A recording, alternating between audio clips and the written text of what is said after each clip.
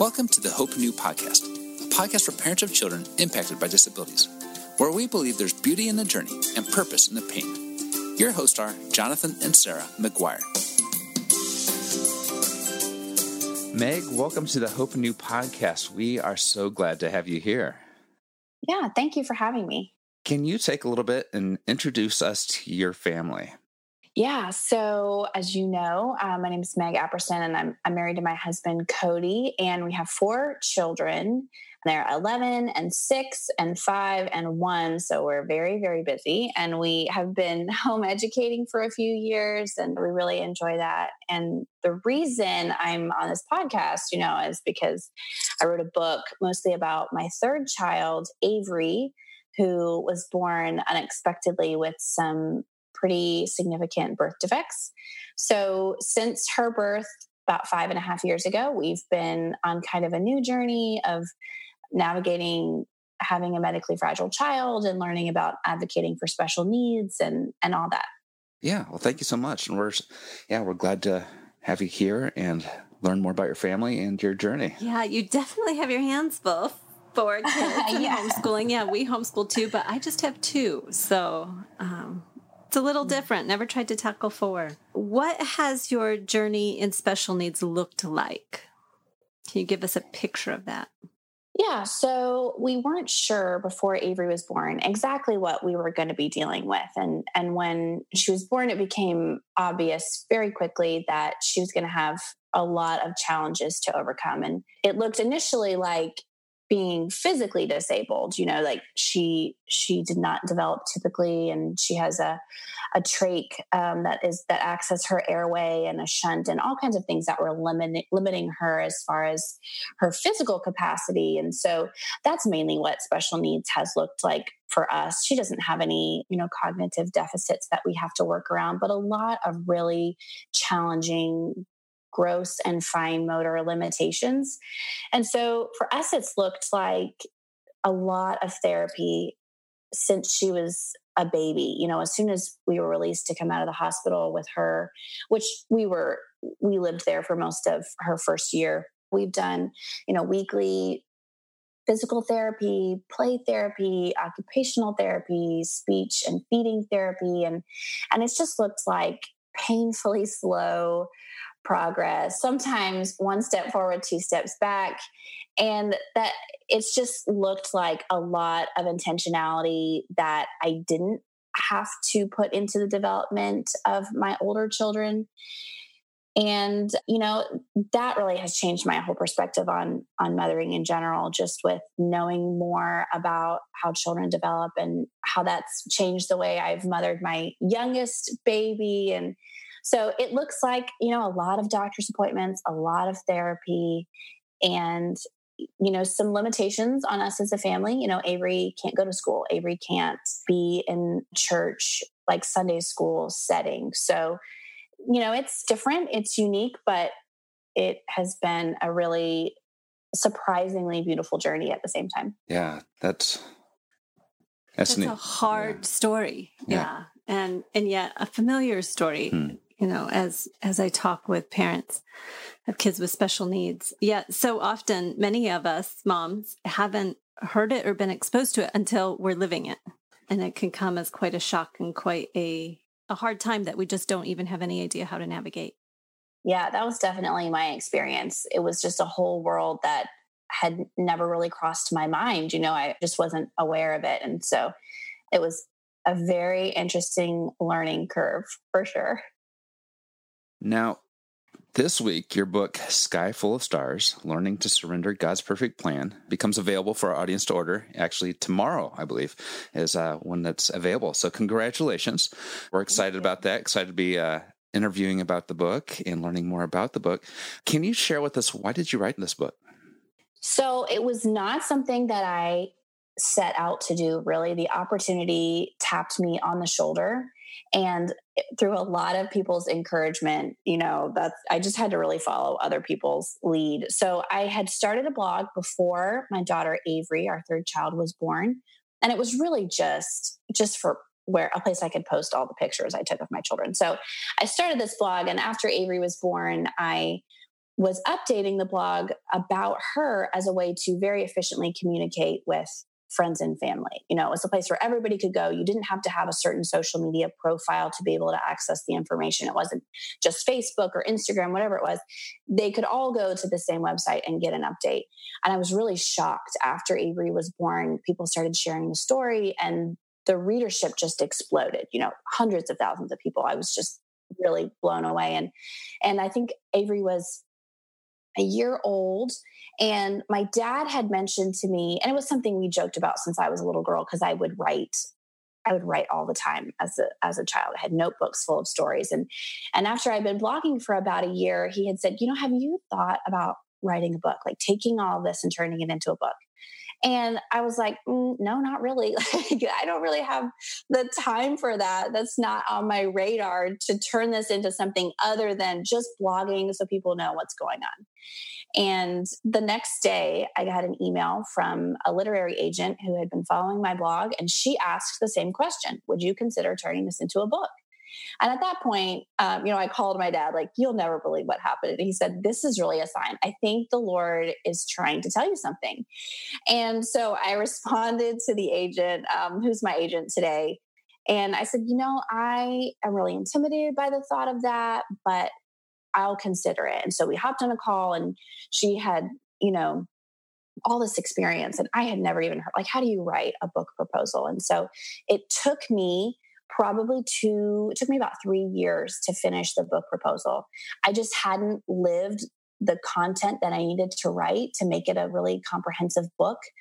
And I just didn't really have the time either. So slowly I would add, and sometimes I would think I was writing a self-help book. And then I would realize, oh my goodness, who do I think I am that I could tell people how to walk this well when I'm struggling myself? And so I finally came after, years of working on this, to the idea that I just was going to tell my story, and how God used that was up to him, and who he allowed to read it, and how people applied the story to their lives was going to be user specific. So I last year finished the proposal and wrote the book in about 4 or 5 months, and it's here now. So it was not something that I had planned on happening. It was just people really, my agent is so long suffering. She really, the support, the encouragement of like, yes, you can keep doing this. Yes, we've got it. And really knowing that people were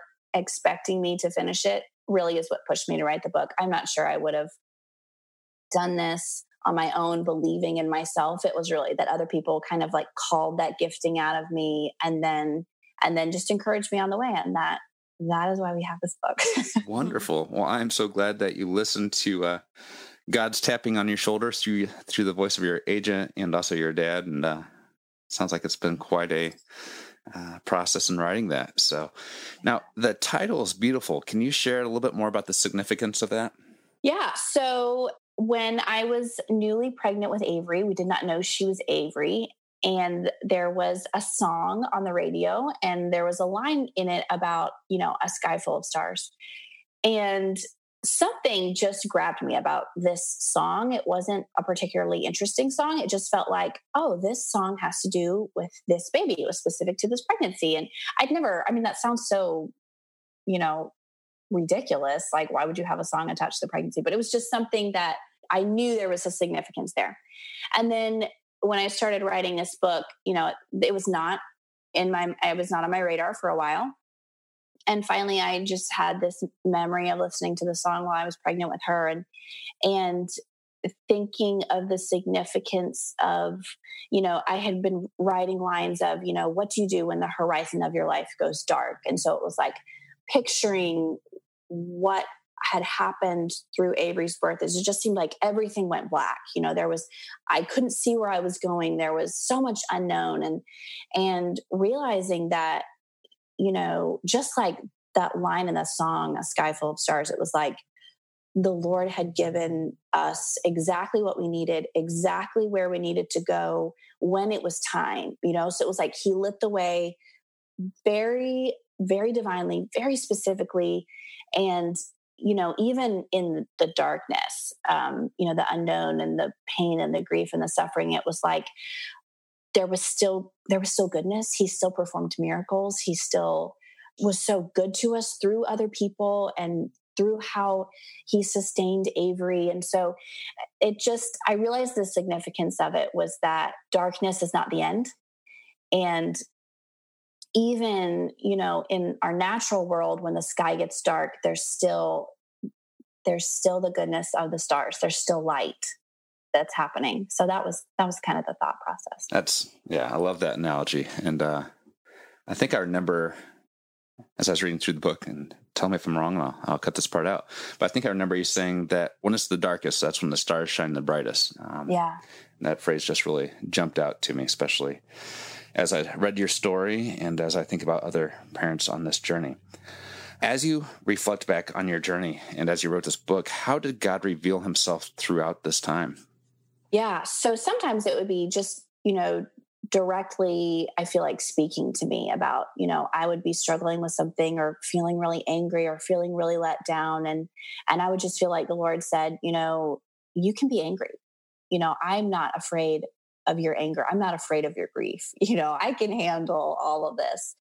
And then other times it was, really miraculously, divinely orchestrated meetings with a doctor or meetings with a person, or somebody would just say something, or, we would be anticipating a negative result and we would get a good one, and no one could explain how a good thing had happened here or how Avery had been able to do something that previously we thought she wasn't going to be able to. And, I would say meeting Jesus in the valley of the shadow of death, which is what it feels like sometimes, getting to know him in the midst of very serious suffering is a side to him that I'm not sure I could have learned any other way, where I feel like that kind of darkness or valley or desert or whatever analogy you want to use is really where he does his most intricate work of change and yet healing and growth. And I wish I could take away Avery's suffering, but I'm grateful for what my suffering,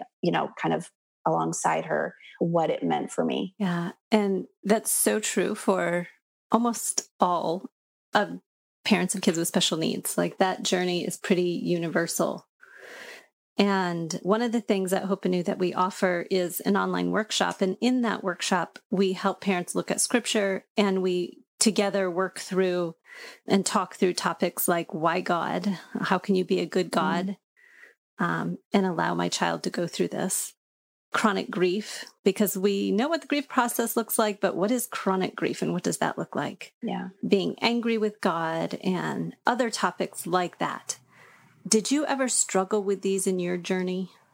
Yeah, for sure. Definitely, why Avery? There's a sense of, and this is just, the really human side and goes against my theology, but I think it's okay to be really, really human in grief and to even be able to interact with God in a way, like he made us human. He knows all of our weaknesses, that we're so inadequate. So being able to say like, why, it almost feels like a betrayal that you would let my baby suffer, that you would watch her suffer, and in times where it's really bad, you just can't imagine how any good would come of it. And you almost, not that I didn't care that good would come of it, but it was just, I was so focused on how much pain she was in, how much she was having to suffer, that it really felt sometimes like, how could this be worth any good that happens? How, she's just so little. She doesn't deserve any of this, so definitely lots of whys. Why? How did this happen? You're not alone in that. And yeah. And yeah, as you said, like in our humanness, we will ask those questions because we are finite. We don't have the infinite, all-knowing perspective of all time and all situations that God has and can lend to it. So in our humanness and in our limited vision, we're left with limits to our understanding. Yeah. So we ask those questions and we work through those questions. But in that process, we get to know more of who God is.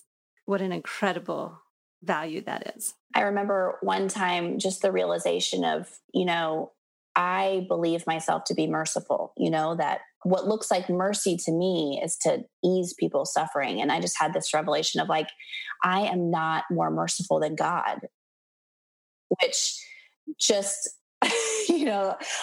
that idea was just like, oh my gosh, my idea of mercy is not his idea of mercy.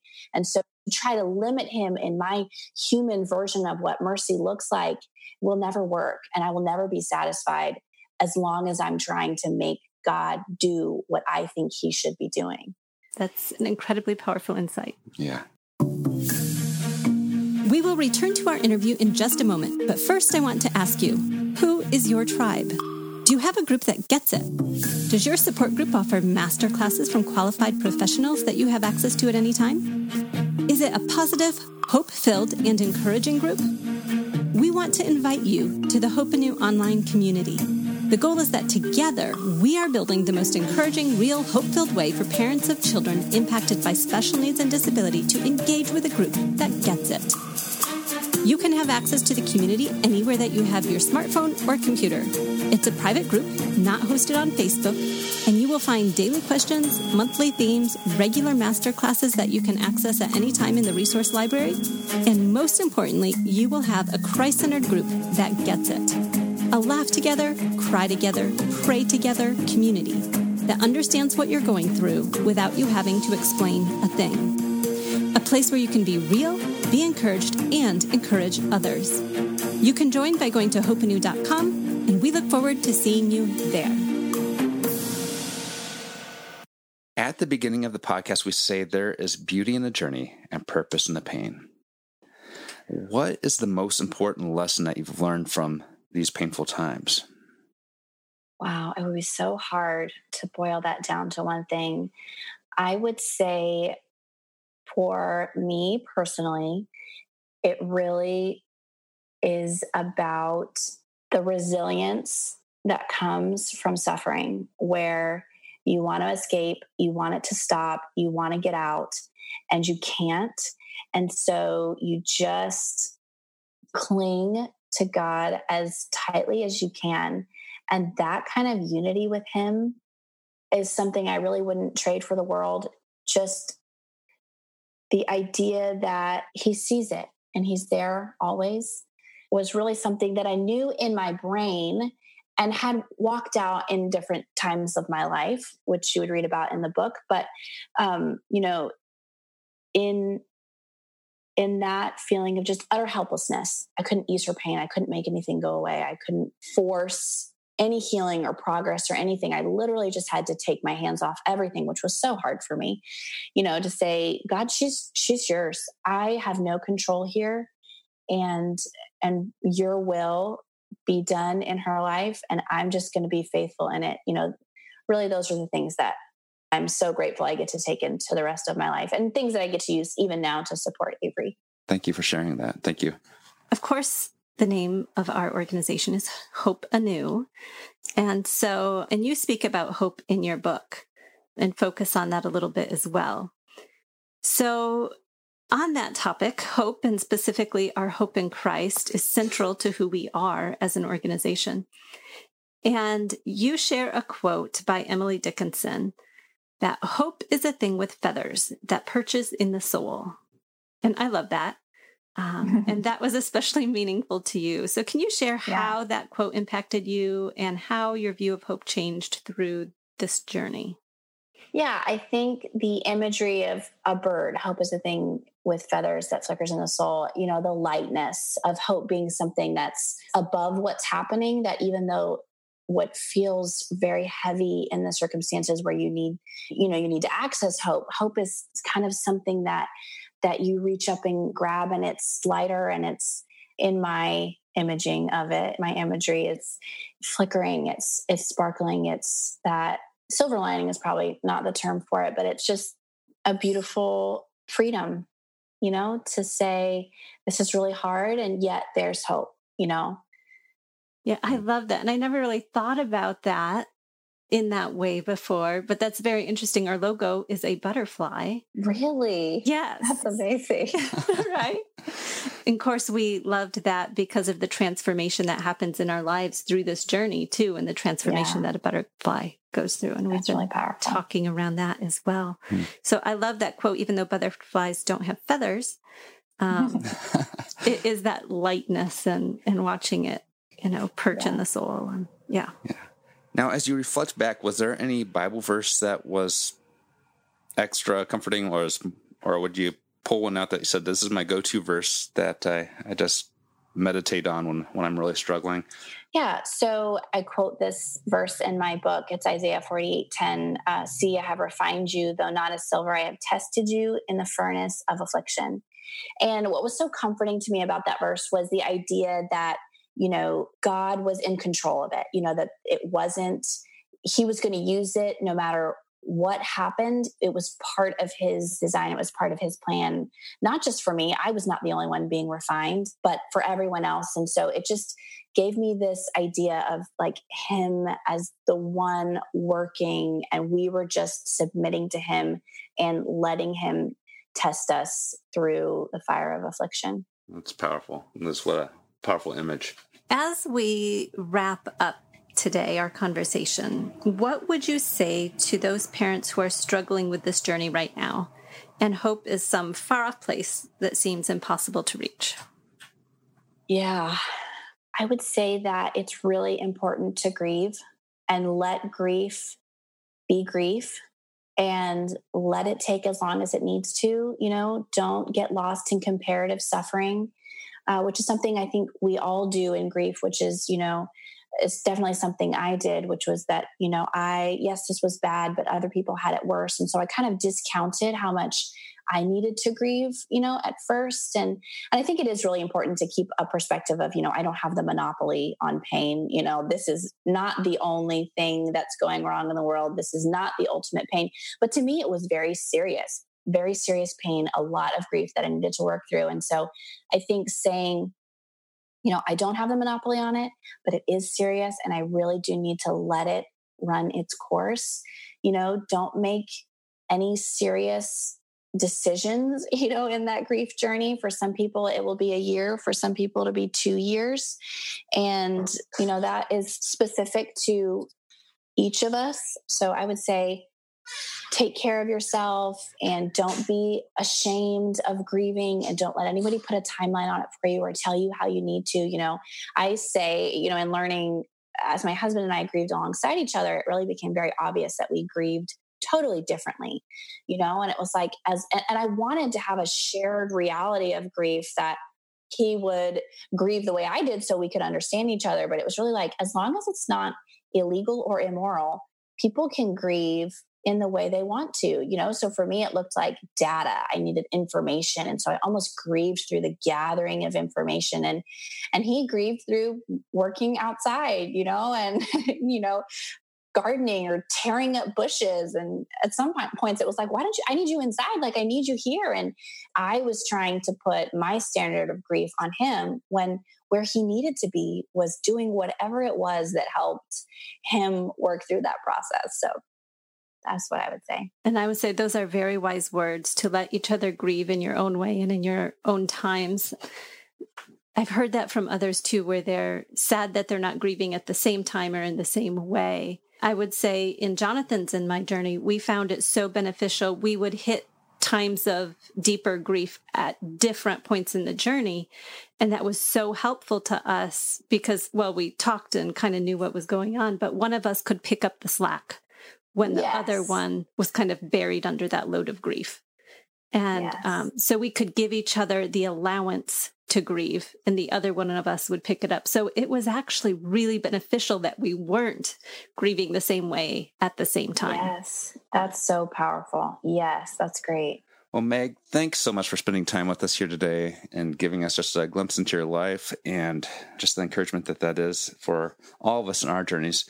And we're excited about your book coming out tomorrow. And I encourage our listeners to go out and pick it up, order it off of Amazon, I guess would probably be the easiest way to get it. And how else can our listeners follow you?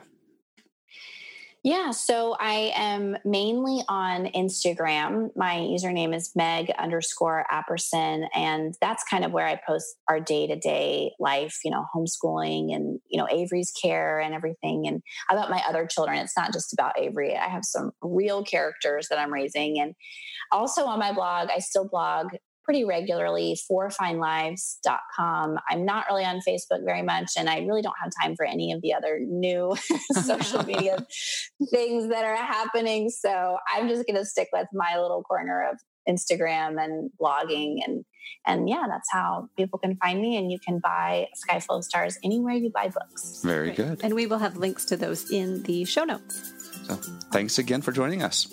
Yeah, thank you so much.